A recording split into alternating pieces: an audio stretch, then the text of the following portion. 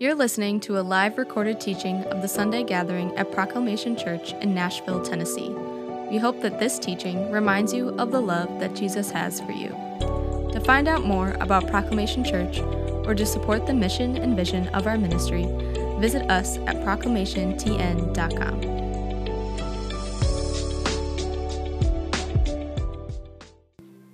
Happy New Year to you all. Thank you to Trevor. Happy New Year, everyone. You guys should be really excited. I love New Year's, and the reason why I love it is because I am a fan of New Year's resolutions. I know not everyone are fans of those. I think oftentimes, the older we've gotten, the more down we are on resolutions. And I think that's just because we've experienced life and we're just like, you know what, I'm done with those. You know, I'm gonna try to do better, but I'm not resolving to do it. Like I'm good on that, right? But I love resolutions, and I think once you hear the reason why I love it, it might convict you a little bit, and you're welcome because 2024, and I'm here for conviction, right? Loving conviction. Okay, this is why I enjoy New Year's resolutions. It's because there's something beautiful about us wanting and desiring this idea of redemption in our lives, right? There's something beautiful about that, where you begin to realize, man, you know, I'm not all that I can be, but I'm willing to take whatever steps are necessary to get there. And that's beautiful to me. It's a glimpse of the gospel. And you never thought about that before until right now. And you're welcome, right? Remember I said healthy, loving conviction is thrown your way in 2024. I'm not pulling any punches, okay? But I enjoy that because we have an opportunity both personally and corporately to step out and say, you know what, hey, I know and see where I can go and I'm not there yet, but I want to do whatever it takes to get there. And essentially, when you make that statement, when you begin to believe that for yourself, essentially what you're saying is like, yo, I want to end somewhere on purpose. I don't want to just happenstance and accident. I want to get there on purpose. And so as we talk today, as we look through scripture and things like that, I want us to really gauge what does it look like for us to truly have vision for our lives, especially as we step into the new year, and what does this look like for our church as a whole? Spoiler alert, this is Vision Sunday, okay? I didn't tell you guys that. It's Vision Sunday, right? It's the first Sunday of the year. We've never done it before. And so I was like, you know what? Hey, why not? You know, new year, new us, right? Let's do Vision Sunday and see if we can kind of get this happening every year here at Proclamation Church. But if you've been with us over the last few months, we've been sharing a little bit more and more about the vision, the direction that we believe the Lord is taking us. And we want as many people as possible to join us in that vision. Now, if this is your first time, here, welcome. My name is Derrick. Glad you're here. Happy New Year's to you, too. I know as I mentioned this, you're like, I've never heard this before. But as I'm talking about this vision statement, I want you to ask yourself the question, okay, how might I be a part of this as well? But this is our vision statement that we believe for ourselves here at Proclamation Church, that we are growing to be a diverse family of disciples on mission to see the flourishing of the church, our city, and the world, right? And when I say what I said earlier, that we want to be somewhere on purpose, we have to ask ourselves the question, right? If this is vision, right? This is where we want to go. Just like any good person should ask themselves the question, okay, that's vision. What's my part in it?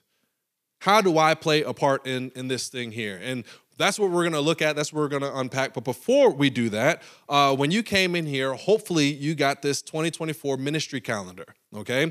If you did not get it, that's okay, because as you leave out of here, I want you to grab it, okay? As you leave out the door, they're on the table right to your left, okay? I want you to grab it because the reason why, like I said, we want to end somewhere. We want to go to the direction that we're going on purpose. And we've laid out how we're going to do these things this year in here, okay? So if you open it up, if you grab it, you will notice that there is a note from Pastor Derrick in there. That's from yours truly. I spent some time writing that, so I want to thank all three of you who are going to read that, okay? I appreciate that. That is my note to you. This is things that I'm hoping for us as a church, but you will notice in it, I'm also sharing a little bit of the direction that we're going as far as sermon series go. We've never done that. We've never put that out to you guys beforehand. It's not that we don't have anything to hide, but we wanted to at least strategically lay that out for you. And the reason why, two reasons. We want you to see the direction that we're going. But then number two, we want you to think strategically, okay, well, who are some other people in my life who might need to hear what's being preached those weekends? Maybe those are things that I need to hear, that I need to make sure that I'm here for specifically. Okay, so we want to lay that out. If you go to the next page, you see that there are two specific things that I want to draw your attention to, okay? There's some very specific dates, all right? The first section that I want to draw your attention to is our equip classes, okay? Now, you'll notice that on the equip class, it says February 3rd, okay? That's not a thing, okay? There's not a date that says 3rd, okay? That's just a typo from your boy. I already know that it's there. You don't have to let me know, okay?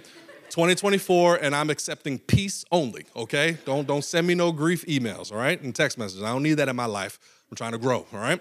That is neither here nor there.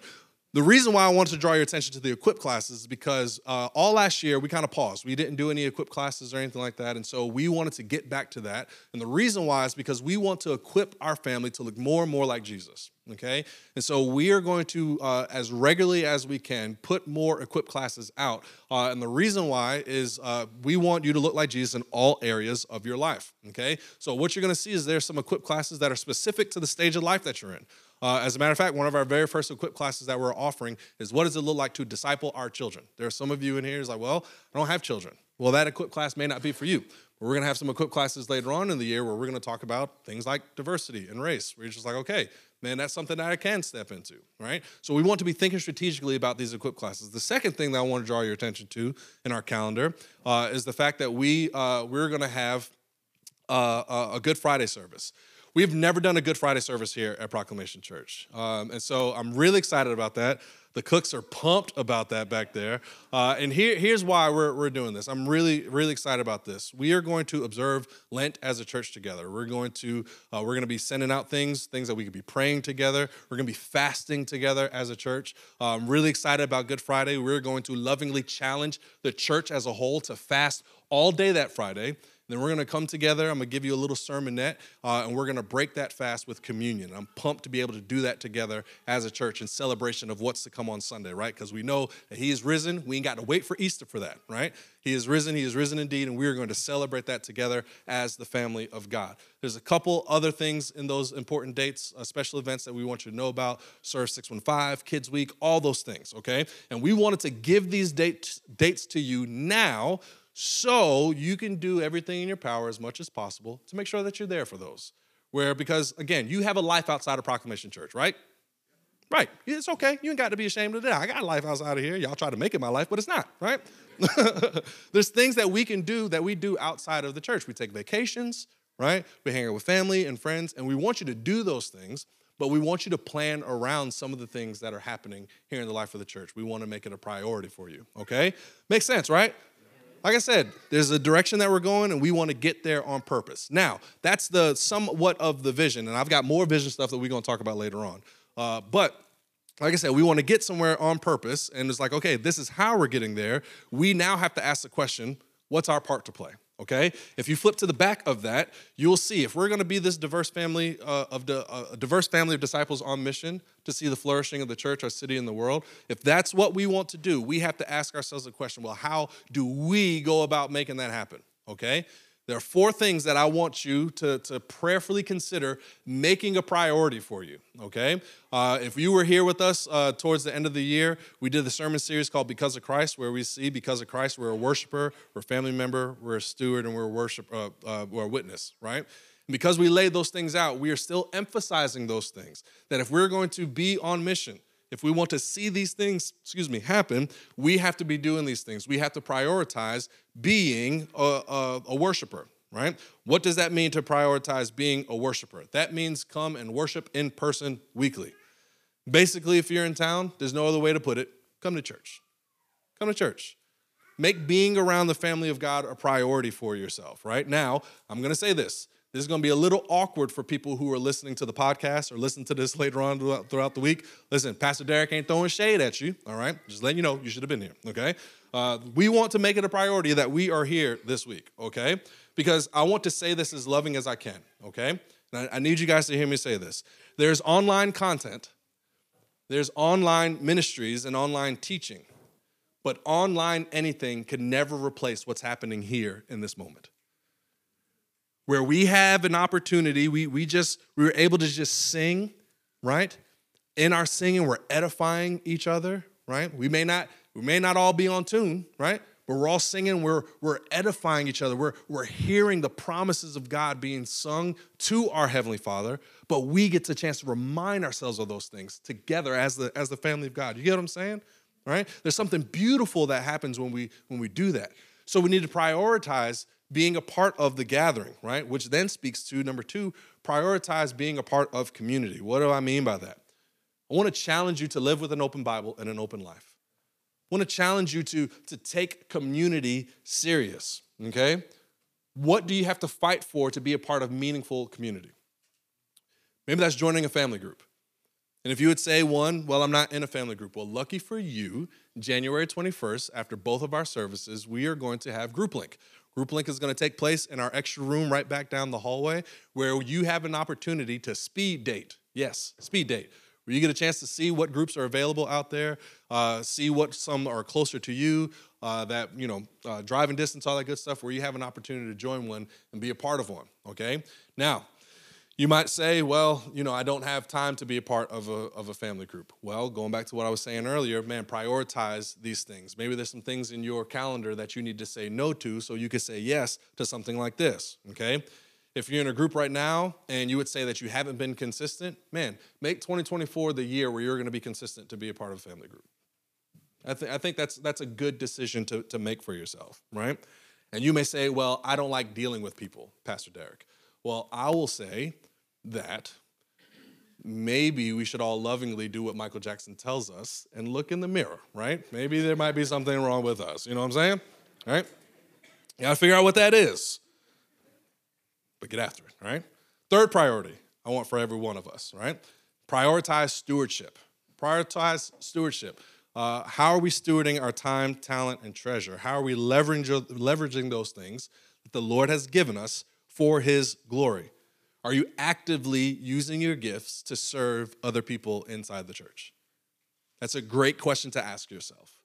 Because the gifts that you've been given, they're not just for you. They're nice that you got them. I'm glad you got them. But those are gifts that you should be using to edify the body of Christ. How are you stewarding those things for the glory of God?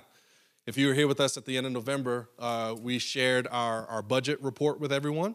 And I came up after Rev Kev and I said, hey, I want you to take the rest of November and the rest of December to just stop and ask the Lord when it comes to your finances, man, how are you using your finances to advance the kingdom of God? If you're not tithing, I would ask the question, would you consider tithing? Right? And I let you guys all know that I was going to have this conversation with you at the beginning of the year. So first time guests, I'm glad that you're in here. Sorry if this is a little weird for you. But everyone else who says that Proclamation Church is home, now is the time to consider, okay, what does that look like? Rev Kev sent a great email, and in it is an amazing graphic that kind of walks through what it means to be an initial giver all the way up to what it looks like to give consistently and regularly. And so I would challenge you to point your attention to that, okay? Then finally, I want you guys to prioritize what it means to be a witness. Ask yourself the question, where I live, learn, and work and play, how do I go to others in the same way that Jesus has come for me? Who's far from God but close to me that I have an opportunity to share Jesus with? That's what we want to prioritize, okay? Now, for those of you, if this is your first time, you're like, yo, this is a lot. I've never been here before. I feel like you're coming in hot, guy with the beard. I don't know what you're saying, right?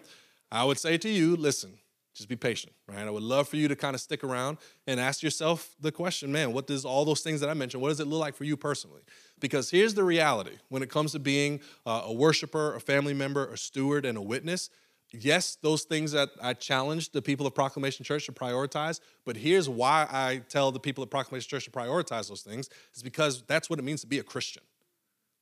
If you are a follower of Jesus, these are just things that you're supposed to do. So if you're not doing it here at Proclamation Church, whatever church that you go to, I would challenge you.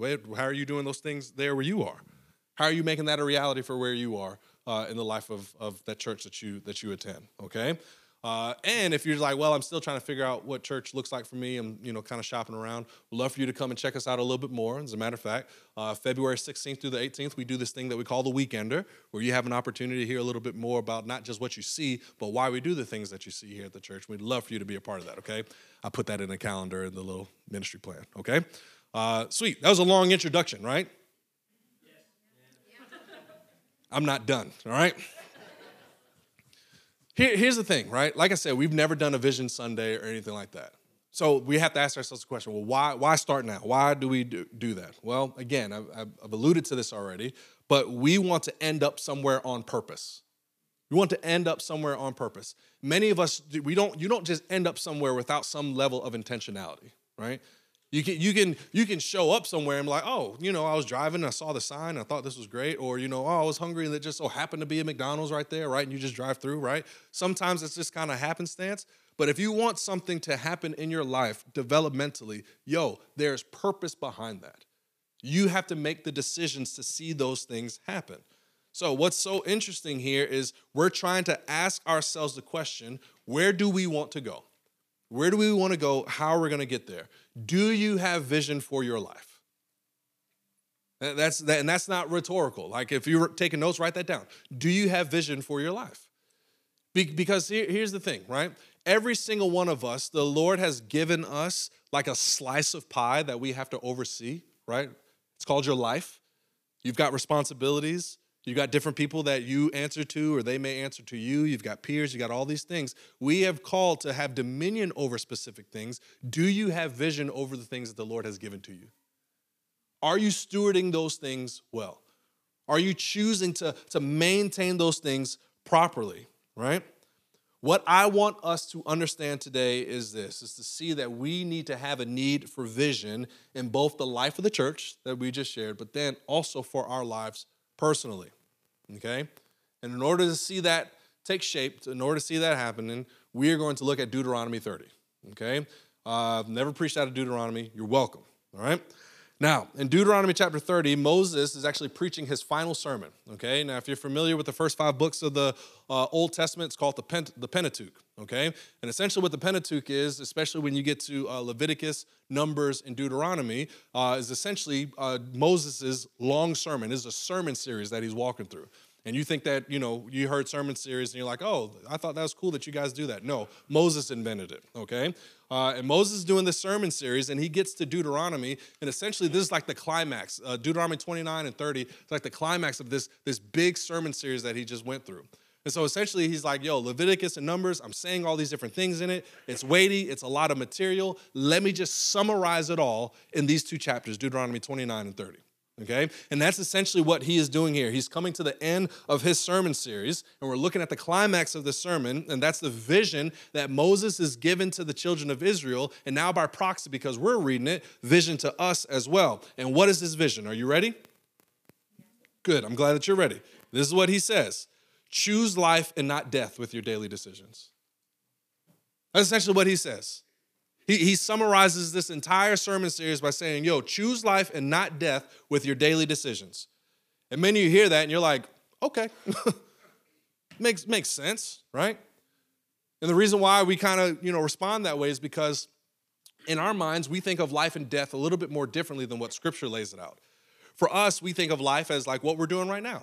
I live, right? There's a day that's determined, not to be morbid, that we're going to die. Right? And when we get to that point, then there's death. We've experienced both things. But when Scripture lays out life and death specifically, we see that Scripture goes a little bit deeper than just our understanding of life and death. In fact, when you look at the book of Proverbs, you see the author is writing letters to his son, really. And as he's writing it, he depicts both life and death as these women, one of wisdom, one of folly, quite often throughout the book of Proverbs.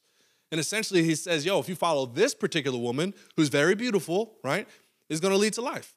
If you follow this particular woman, she's also very attractive, it might lead to death. And so essentially you see these 2 different paths that the author of Proverbs is laying out. And so what we need to think of when it comes to life and death, specifically when it's talking in Scripture, is to think about it in 2 paths. And we have a chance to choose life and following Christ, or we continue to follow the way that we're going, and it leads to death. And so this is what Moses is laying out. Now, here's what's so interesting about this, okay? Right? These two paths, all right? So first off, let me rephrase it this way. Let me ask it this way. When you think about these 2 paths when it comes to life and death, what path are you on right now? Where are you walking? Right? And I think many of us, we'd be like, oh, well, I'm following Jesus, so clearly I'm choosing the path of life. But what we've come to realize is then there are often moments in our lives where we still find ourselves choosing death. You ever wonder that? Why do you keep doing the same things that you said that you wouldn't do anymore? Why are you still back at square one in some points? Why? It's because our hearts naturally want to choose the path of death. And so I want to share this with you today, okay? I want you to write this down. Apart from God, our hearts will always choose incorrectly. Apart from God, we're always going to choose incorrectly. How do we know this? Well, Moses says it in Deuteronomy 29, verse 4. What does he say? He says, yet to this day, the Lord has not given you a mind to understand, eyes to see, or ears to hear. He's like, you don't have the capability to do what you need to do, so you're always going to choose death. Without God intervening, the children of Israel essentially are a nation without hope. And if they are a nation without hope, guess what, family? So is the same for us.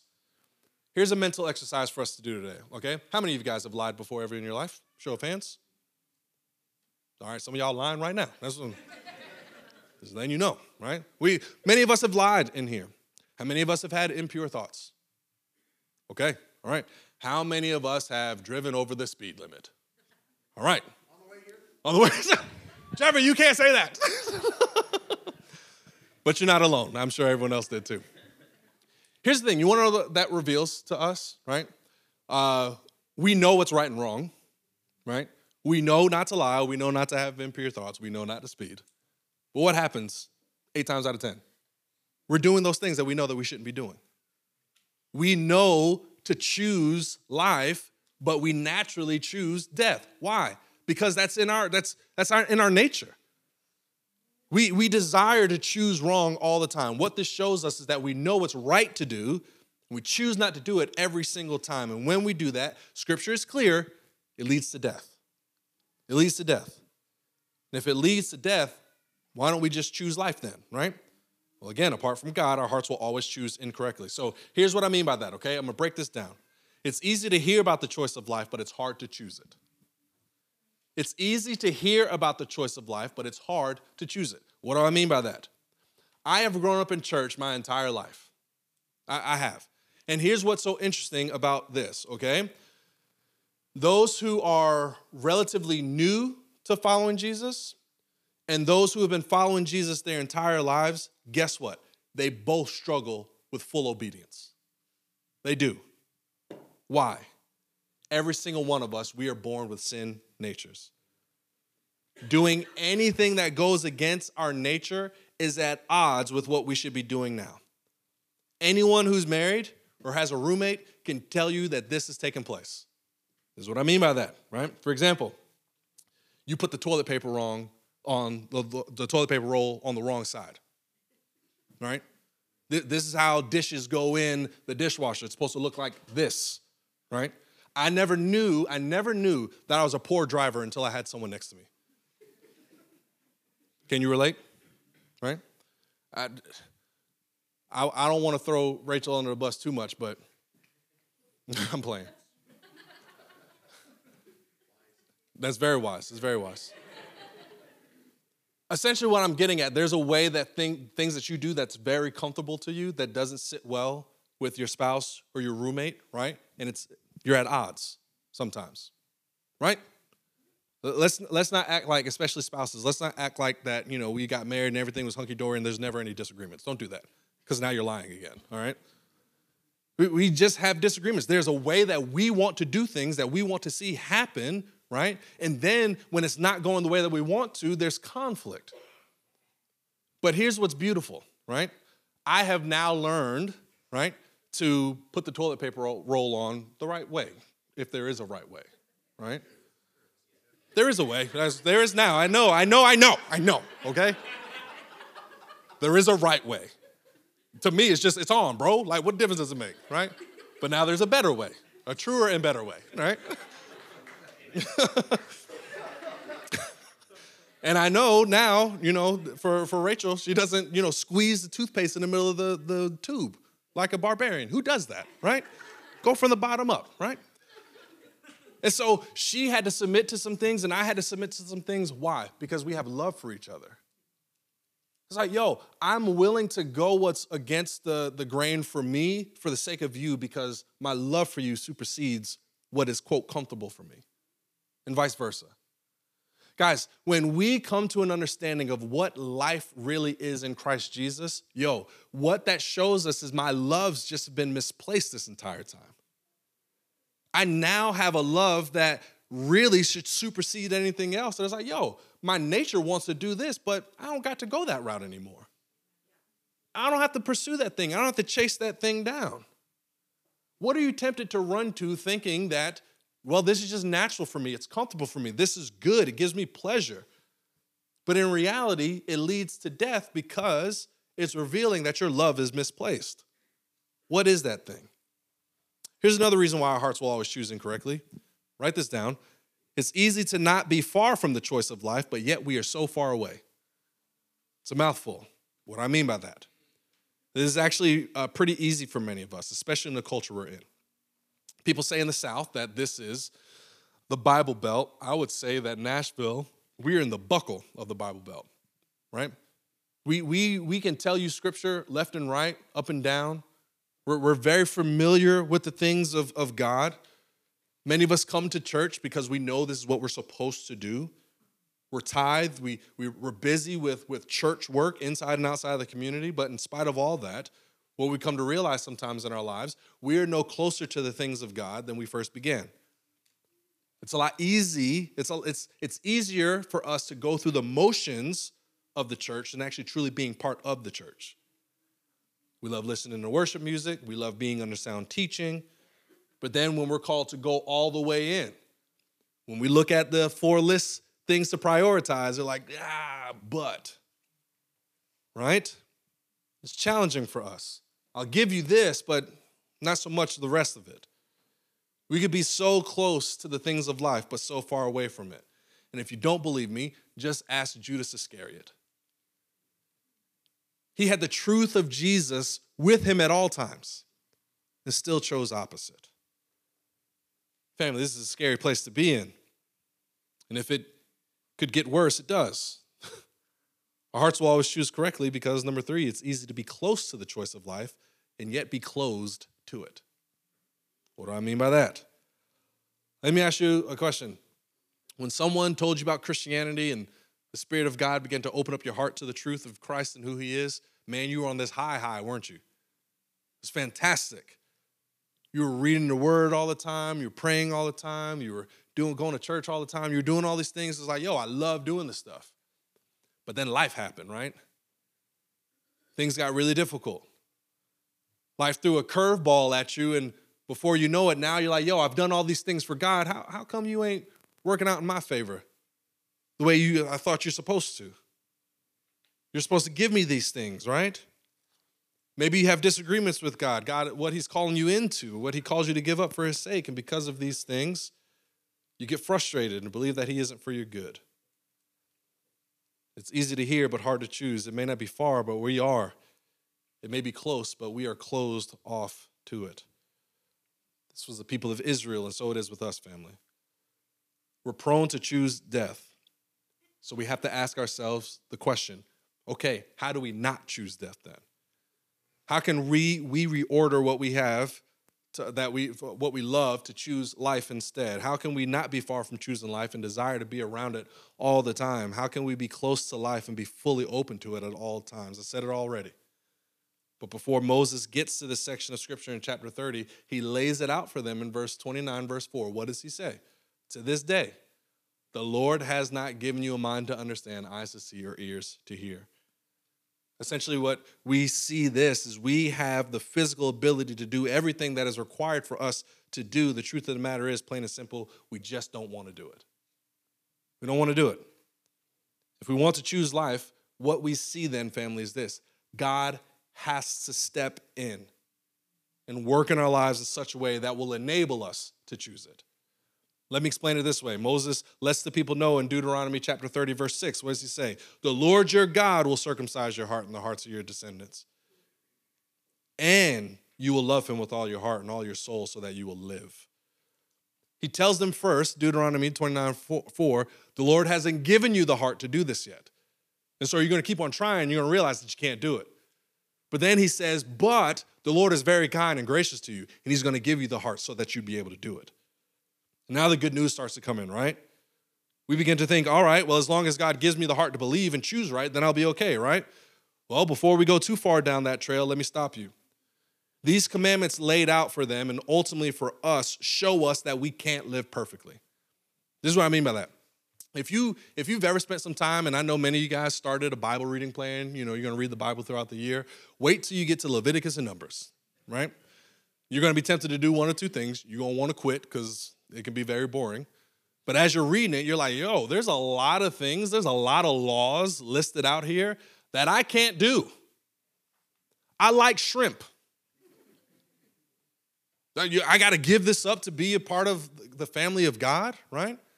You see the civil law, you see the ceremonial laws, you see the moral law, you see all these different things. Now, I will say, when it comes to civil and ceremonial, we'll be like, yo, that doesn't necessarily apply to us. But this moral law, you begin to realize, yo, there's a lot of morality that God's expecting of us that we just can't do.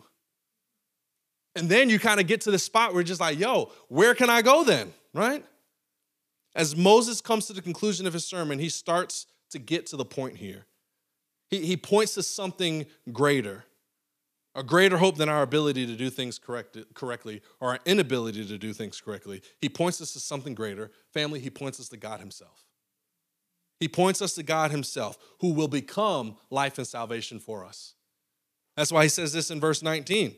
He says, I call heaven and earth as witness against you today that I have set before you life and death, blessing and curse. Choose life so that you and your descendants may live. Love the Lord your God, obey him, and remain faithful to him. Why? For he is your what? Life. He's your life.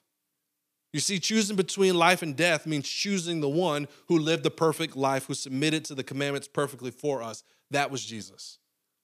Moses is giving us a foreshadow of what's to come. He's pointing them and now us to Jesus. Jesus would go on to fully love God, to fully obey his voice. He held fast to him perfectly. And when we choose Jesus, then guess what? His Spirit dwells in us, and then we can begin to want to live these commands out perfectly.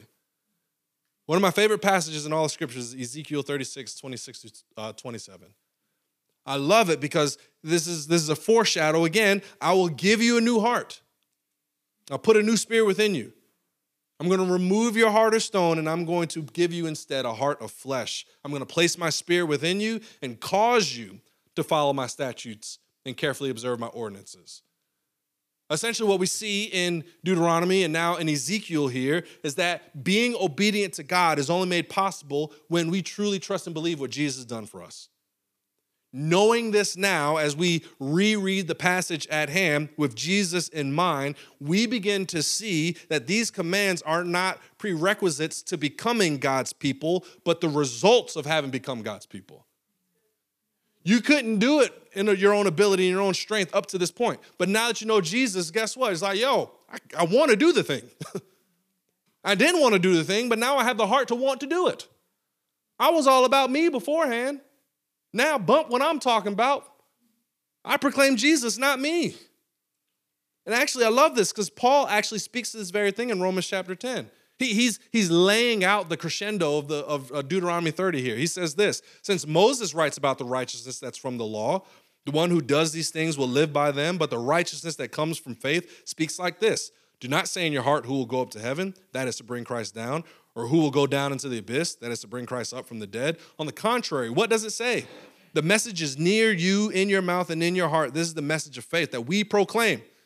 If you confess with your mouth Jesus Lord, believe in your heart that God raised him from the dead, you will be saved.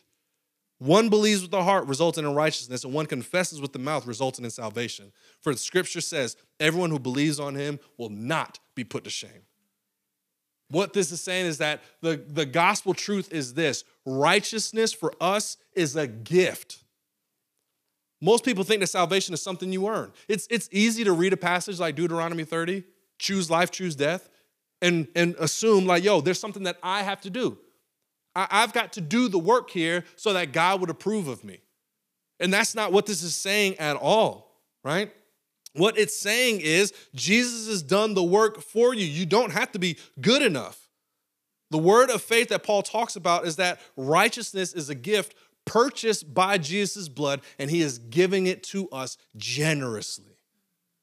The only thing we have to do is receive it. The only thing we have to do is take hold of it.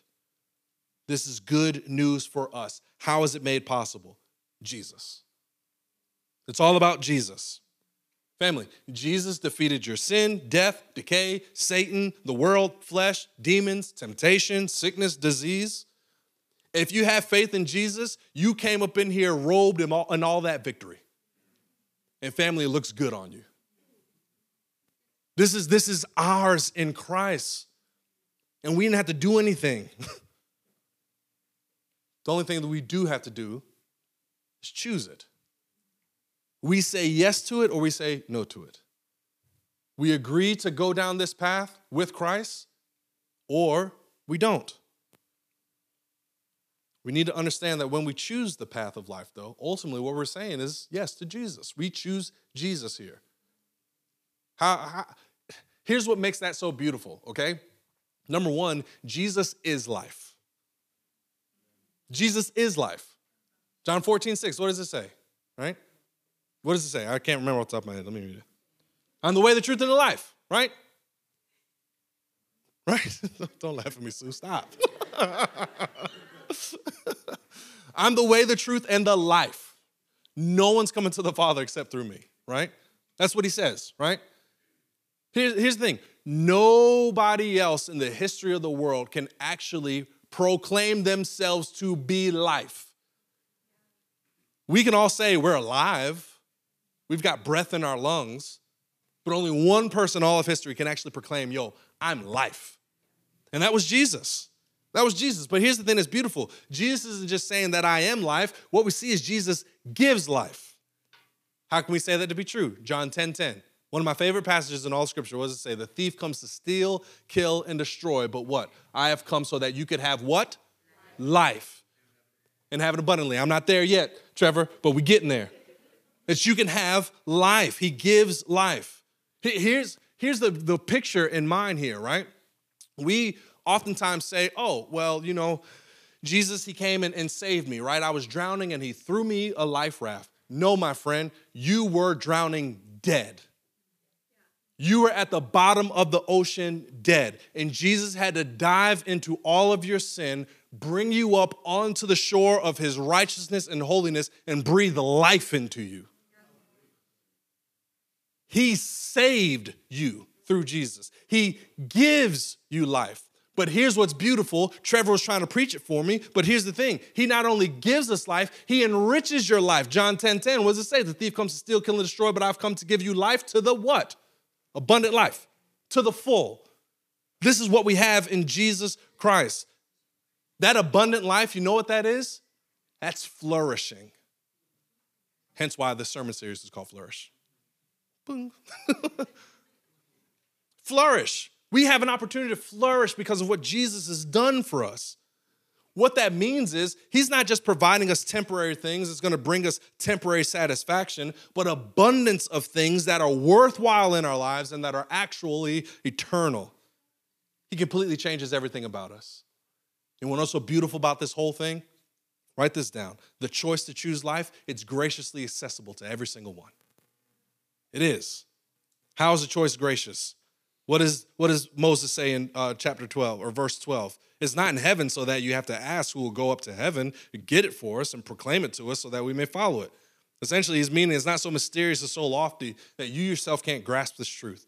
He goes on in verse 13. It's not across the sea so that you have to ask who will cross the sea and get it for us and proclaim it to us so that we may follow it.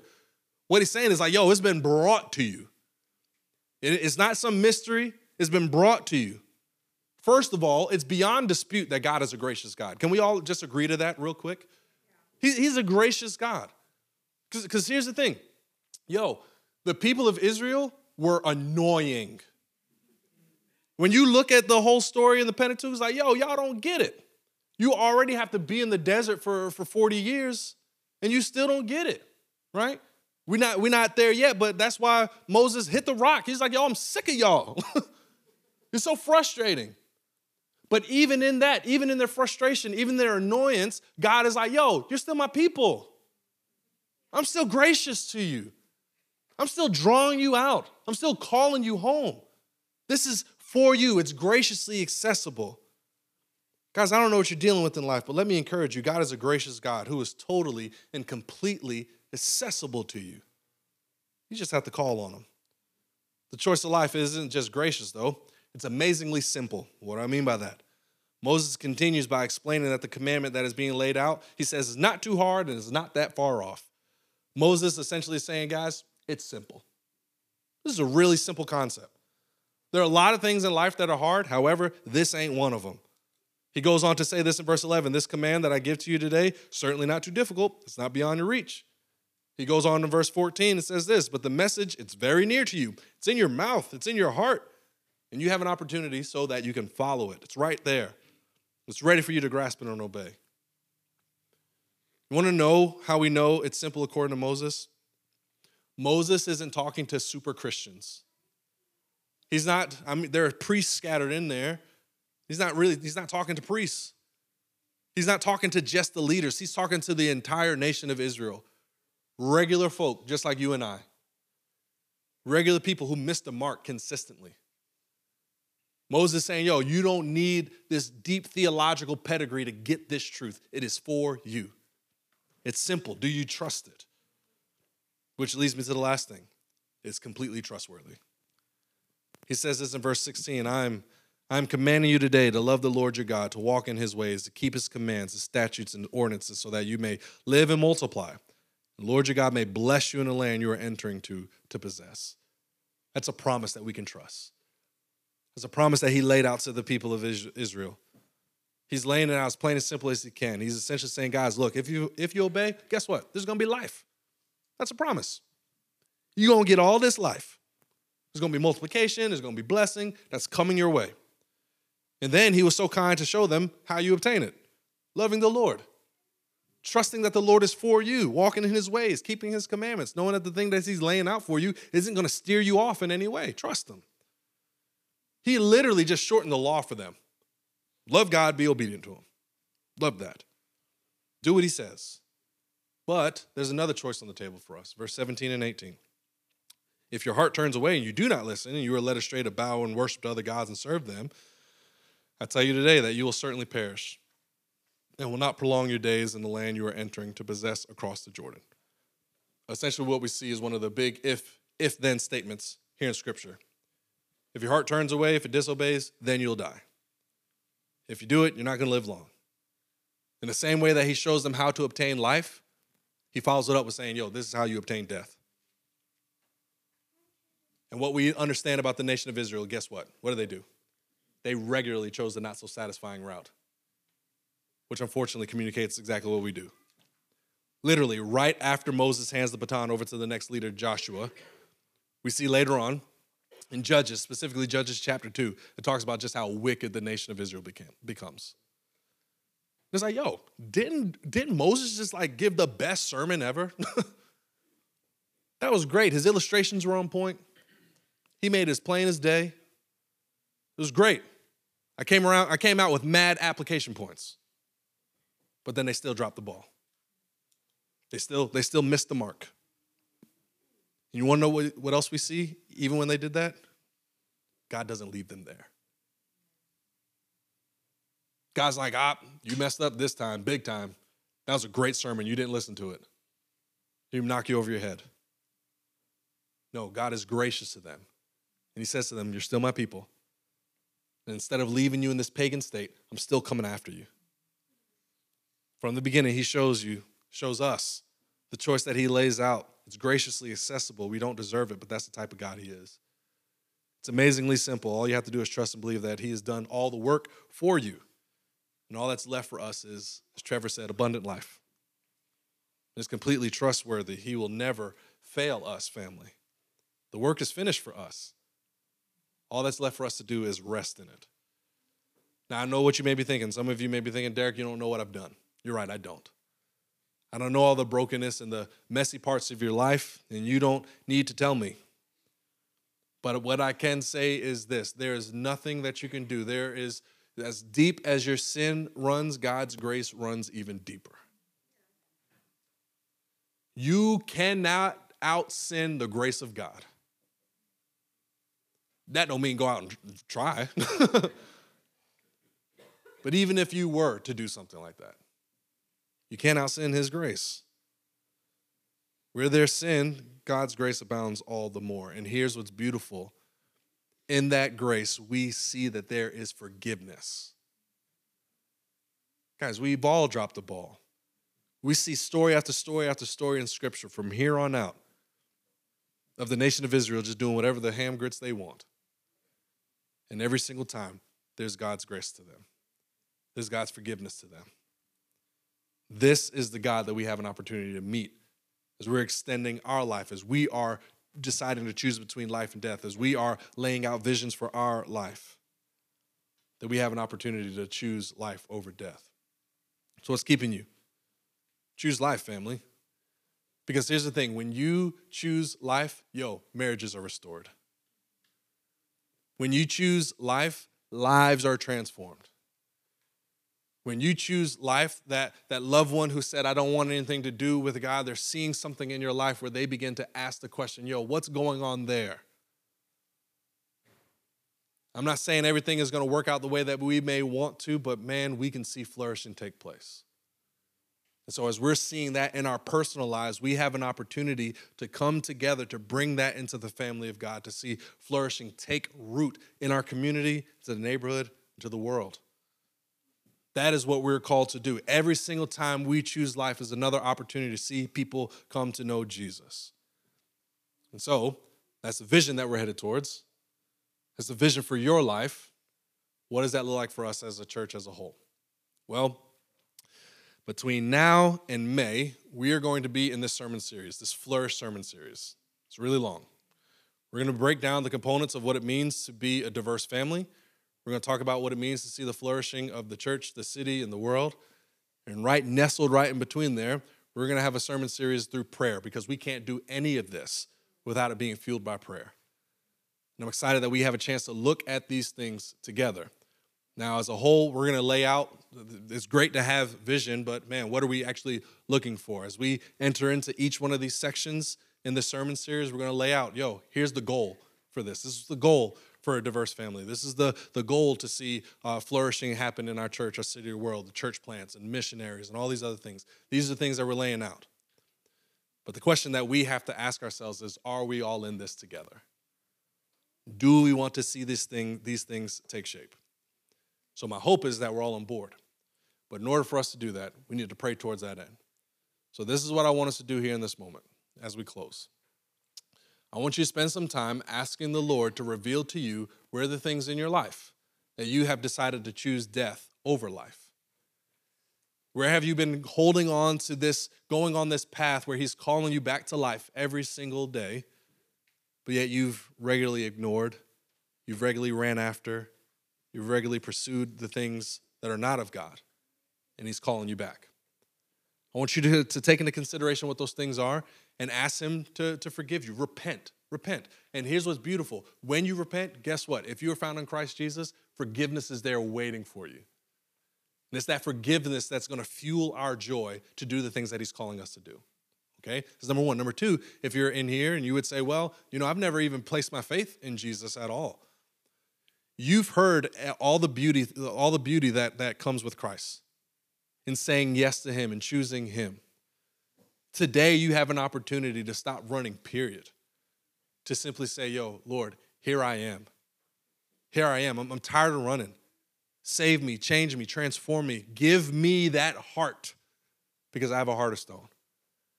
And family, as we saw in Romans 10, as soon as you ask, if you confess, if you believe, it's yours. And so you do with God, meet with God in that moment. And then what I'm going to do, I'm going to close out us in prayer. And then I've got one more thing that we're going to do. Okay? So you take the time, and I'll close in just a second.